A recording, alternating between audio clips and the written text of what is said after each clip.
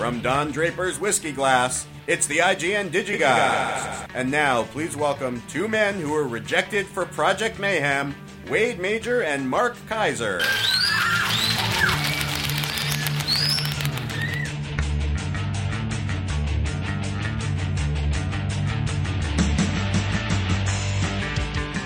Oh, Mark, so Halloween still has not arrived, but of course this show comes the week of Halloween, and what are you going to do for Halloween? Even though we did our Halloween show last week. Yeah, because we did this week, people wouldn't have time to buy the titles we talked about last week. I have a dream costume for Halloween that I've never worn that I'd like to wear. A dream? A dream costume. So, like, you dress up as a dream? No, a costume I've always wanted to wear. Oh, I was going to say. I've never had the guts to wear it. Because, you know, I've known you for a long time, and I've never seen you as being able to pass yourself off as a dream. Nightmare, perhaps. I agree. Yeah. Kind of more in the psychosis realm. Yeah. Anyway, this dream costume is, when I was in Japan, and this is like over 10 years ago. Yeah. I spent 3 weeks in Japan.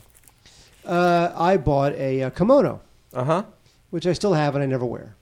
Because a kimono is not like a robe. It's not that. A kimono is not like a plush thing. You know, it's like a big reptile, right? The kimono dragon. Correct. It's like they have them like on the Galapagos or something like that. Yeah, and Marlon Brando wanted to eat one in The Freshman. Yeah. Okay. Exactly. So I want to dress up as a geisha girl. I put on the kimono. I put white face paint all over my face, and wear sandals. Sure. And the little red lipstick, and I go as a geisha girl. Okay. That's my dream Halloween costume. Okay.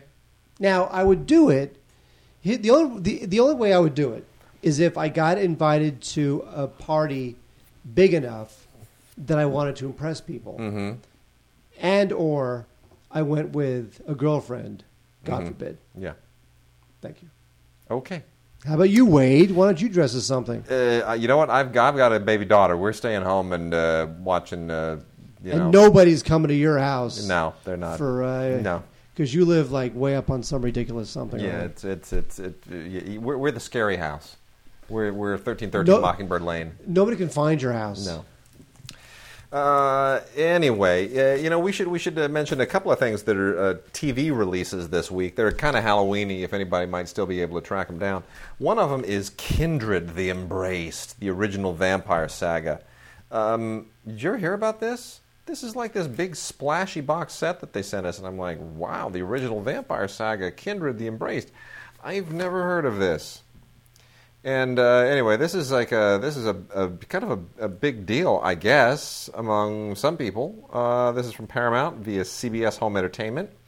And the box itself is just, the whole set is just like really splashy. It's kind of like a gothic book.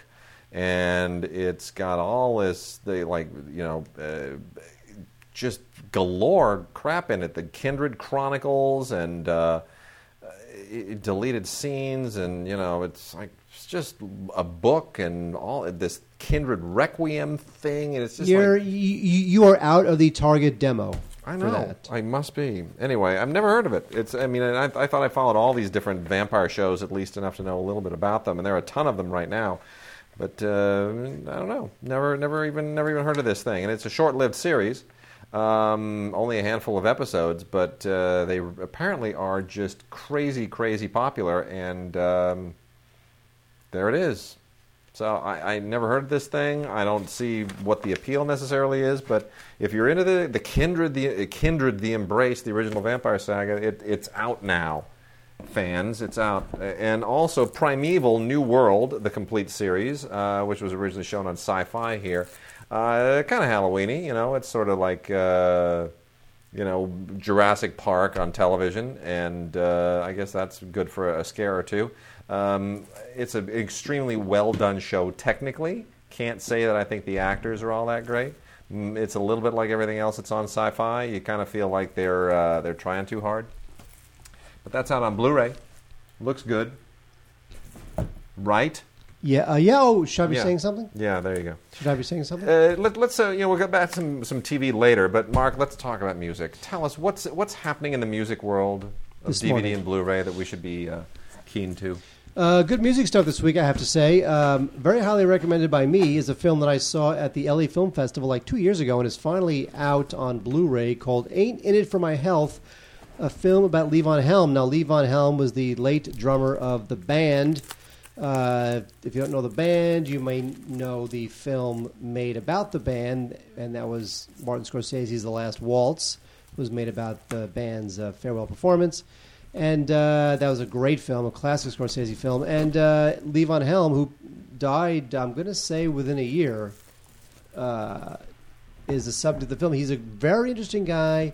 He toured with Bob Dylan, and then he joined the band, and he really hit hard times after a while. And he was living in this very rural area, and he was in Woodstock. And he was so down on his luck that every year he would throw a concert at his home. It was like a charity concert, kind of at his home. And Billy Bob Thornton, who was a friend of Levon's, would be there. And the documentary takes us into this concert that he would have at his home every year. And it's great. 8 in It for My Health is very highly recommended. If I ever started a band, you know what I would call it?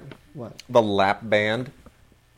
You know, years ago, this is how long I've known Norman Alstead. No one would actually get that joke unless you're aware of the infomercials and the commercials advertising this lap band stuff. Years it's ago, disgusting. It is disgusting. The lap band thing. I remember talking to our friend Norman. Yes, the author of Crazy for the Storm, yes. which is going to be made into a motion picture by Warner Brothers, directed by Sean Penn, presumably at the moment. Yes, Norman, who I met first day of film school. That is true. That's right. He wanted to start a band.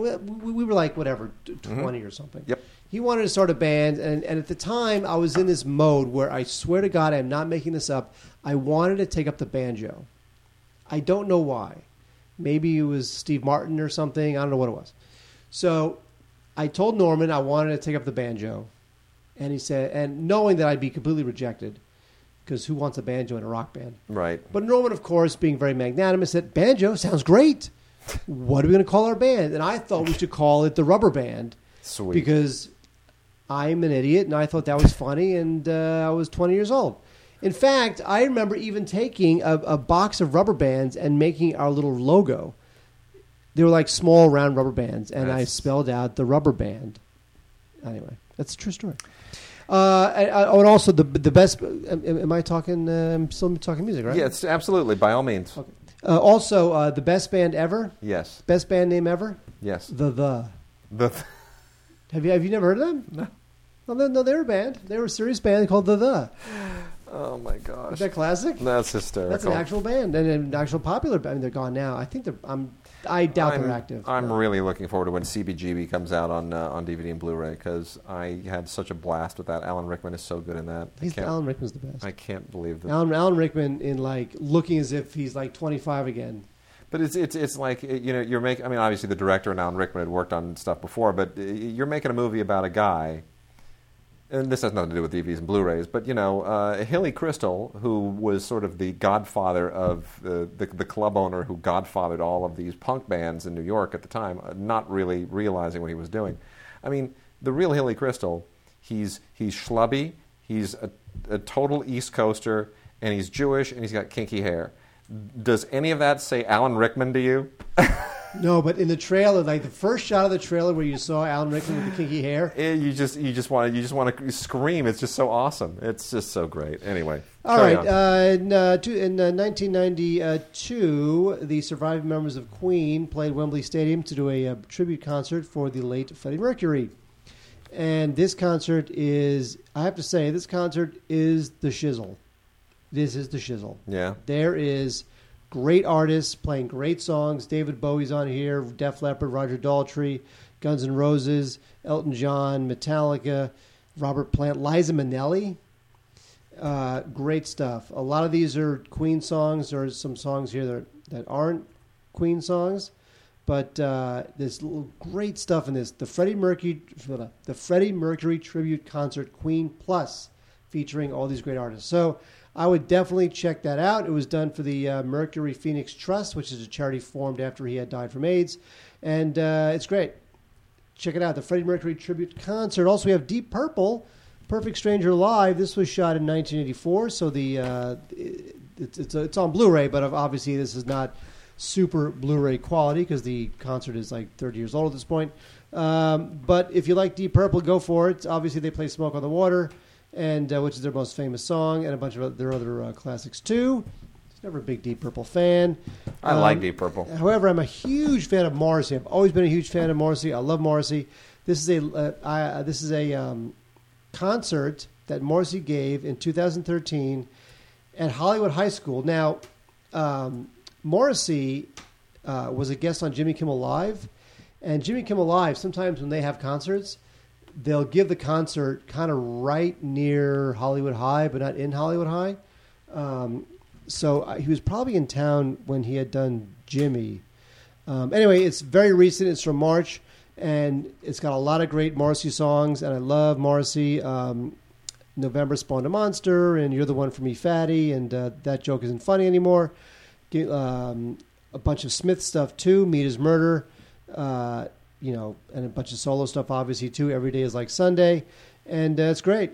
I think this thing is great. I love Morrissey. He's awesome. And check this out, Morrissey at Hollywood High. Nice. Finally, in the music category, we have Shrek the Musical. Now, Shrek the Musical, of course, didn't have to happen, but you know what? In this day of the horizontally integrated, cross-platform, collateralized Disney, you can't have Shrek the movie without Shrek the Musical. So depressing. And this thing did win a Tony, though. So I guess you got to give it that, but I'm not really into it. This thing does not need to exist. It's silly. It's for kids. Not my thing, but if you saw the show, or maybe you will not be making it to Broadway anytime soon and want to experience the show at least a little bit, this is your only chance. Shrek the Musical. I'd pass. Nice. Awesome. The best. We've got a lot of classic movies today, and we're going to get to those shortly. But let me go through just three foreign language films here, or foreign films. Let's be specific. Foreign films. Foreign language depends on whether or not it's dubbed or not. This is in both English and Italian. It's a Blu-ray of Hanging for Django by Sergio Garone. There's so many Django films. There's so many freaking Django films. Except Django, which is not on a Region 1 Blu-ray. Yeah, isn't that bizarre? Why they have all the other Djangos are on Blu-ray except for Django? It's bizarre. Anyway, this is not one of the better Django films, but this has been released by Raro Video, and they do, mostly Italian kind of culty stuff, and it's a nice transfer. I mean, it's really good. It's the colors are sharp, and the elements that they dug up are really, really terrific. It's from 1969. But it's, as far as Django films are concerned, it's just not very good, and it doesn't really have anything to do with any other Django films. They're just kind of exploiting the title. There's another movie we're going to be talking about a little bit later, an Eastwood film that is not a spaghetti western, but which I would recommend instead. So if you're a Django completist and you have to own every movie that just has the word Django in the title, it could be like Vampire Django and Django Goes to Rome. I guess Hanging for Django is going to be, he's going to need to be in there, but whatever. Miguel Gomez is a really interesting filmmaker, and he won the Silver Bear at the 62nd Berlin Film Festival for Taboo, which is a little bit too artsy to be commercial on anybody's radar. But he's such an interesting filmmaker that you just have to, if you just want to see movies that just kind of are like a fever dream and they just kind of intoxicate your subconscious in this really almost poetic, erotic way, by all means check it out. It's not overly lengthy. It's 2 hours, but it breezes by fairly well. And it's got a great song score to it, great soundtrack of a lot of old classic songs. The question always arises, is it anything like the classic silent film Taboo? And the answer is no, not at all. This has to do with the Portuguese colonial war, and it's kind of a melodrama, kind of an homage to old classic movies, kind of a genre splice. I don't quite know how to describe it, but it's sort of all over the map. It's very dreamy and fever dreamy and symbolic and allegorical, and definitely worth checking out. If you're interested in that kind of thing. Criterion has released a fantastic Blu-ray this week. It is first rate. This is Michelangelo Antonioni's La Notte. And this is one of the great films of the 60s, one of the best films that Antonioni ever did. This is it's right there along with La Ventura in my book. Most of these Criterion transfers of late have been coming from 2K transfers. This is from a 4K transfer. Not that you're necessarily going to see all the detail of that on the Blu-ray. It's not even close. But in terms of the way that it captures the black and white, it is just par excellence. It is just absolutely magnificent. And as far as Antonioni's films go, this may be about I'd say this is probably the best photographed of his films. I really struggle as to which of them I like the best. La Ventura is awfully great. This is right up there in the top 4 or 5. And what an amazing cast as well. I mean, what a fantastic cast. You just got to see it. You just got to absolutely see it. Here are the extras that you get on this. An interview with a film critic and a film historian from Italy, whose names I'm not even going to try to pronounce. A new interview with a professor on the role of architecture in the film, and then a trailer and a booklet that has an essay by Richard Brady and a 1961 article by Antonioni himself. Now, Antonioni's career went a little bit astray later in the years. Before he died, he was making kind of sloppy movies that did feel like an old man made them, but La Notte is just really magnificent. And then real quickly, some TV stuff before we have to get into all of the old classic movies that are the bread and butter this week. There's a guy named Jack Hanna who's apparently won a bunch of Emmys for an animal show. And he doesn't put himself at risk like the croc hunter. He finds cute animals, and if they're dangerous, he finds their offspring. And apparently this is really popular with a lot of kids. I never heard of it, never seen it till it came in, and it's fun. It's fine. It doesn't really transcend any of those shows. There's a million of these movies over the years, or these TV series over the years. But it's always nice to see people just showing you how you can handle dangerous animals without actually getting killed. And you learn a lot about animals and their mating habits, and somehow it's a kids' show. And then also The Mentalist, which I always enjoy watching just because I have bumped in. Well, not bumped into. You do not enjoy watching that. You do, really? Yeah, well, because How was that? That thing's been out for 10 years. Yeah, well, because I occasionally see Simon Baker at Whole Foods, and he's always buying low-fat yogurt. So I always know what to buy to stay healthy and look good. Because if you want to be like a celebrity, want to be like a celebrity. That's right. So, but this is what makes celebrities paranoid, because they know that when they go to the store, people are looking at what they're buying. Of course. Oh my God, Simon Baker eats Honey Nut Cheerios. But he's at Whole Foods. People aren't necessarily looking at him. They're looking at the other celebrities because he's kind of second tier, right? Oh. Anyway, this is the complete first season of The Mentalist on Blu-ray from Warner Archive. They have decided that this is probably not popular enough to do mass distribution on Blu-ray, so you can go to WarnerArchive.com and get yourself for the first season of The Mentalist on Blu-ray. Most people who really love the show are probably just not that demanding and are perfectly satisfied in getting it on regular DVD. Anyway, really, the first season of this thing is a little bit sloppy. It hasn't really hit its stride yet, but it's the first season of The Mentalist. Go, Mark. Wade, Christopher Guest has a new show. Actually, not that new anymore, but it's called Family Tree, and I like this show. This is a cute show. It's not really getting much traction. People really aren't like super duper talking about it, but it's a good show. I like it. It's in the show, which is on HBO. This guy, it's Chris O'Dowd from Bridesmaids. He was the guy with the accent, the cop with the accent from Bridesmaids.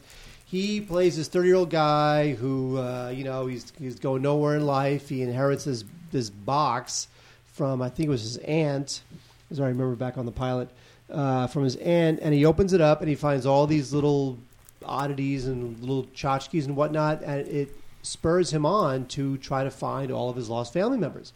So each week, using a combination of script and a little bit of improv, he goes to another town or meets another family member, and they interact with him. And it's interesting. It's very insightful. It's a little bittersweet. It's a little bit quirky. It's a bit of a gem. I like this show. I wish this show would get. It's not violent. Like a mob thing, like The Sopranos or Dexter or something. It's a quirky little gem, and that's not really going to like take the world by storm. So I understand why it doesn't really have that cultural traction that some of the other shows have, but it is really terrific. Family Tree, less than terrific, is the third season of Nikita. This is on the CW, which means that everybody is just so gorgeous beyond all belief. It is unbelievable. I want to live in a world where everybody lives in a. I want to live in a CW world. No, you don't, because then you wouldn't recognize anyone. That it would be like Invasion of the Body Snatchers. We'd all be clones. Actually, it'd be creepy. Even worse, if we lived in a CW world, I would be even more dateless than I am now. Mm-hmm. Because in the CW world, all the guys are so hot. Yeah. But then again, I'd be unique. See, once the girls had already slept with all the hot guys, then they could sleep with the fat guy. Because I'd be the only one. Because there are no fat people on the CW. You'd be unique, but people would catch you. You know how they would catch you? They would what?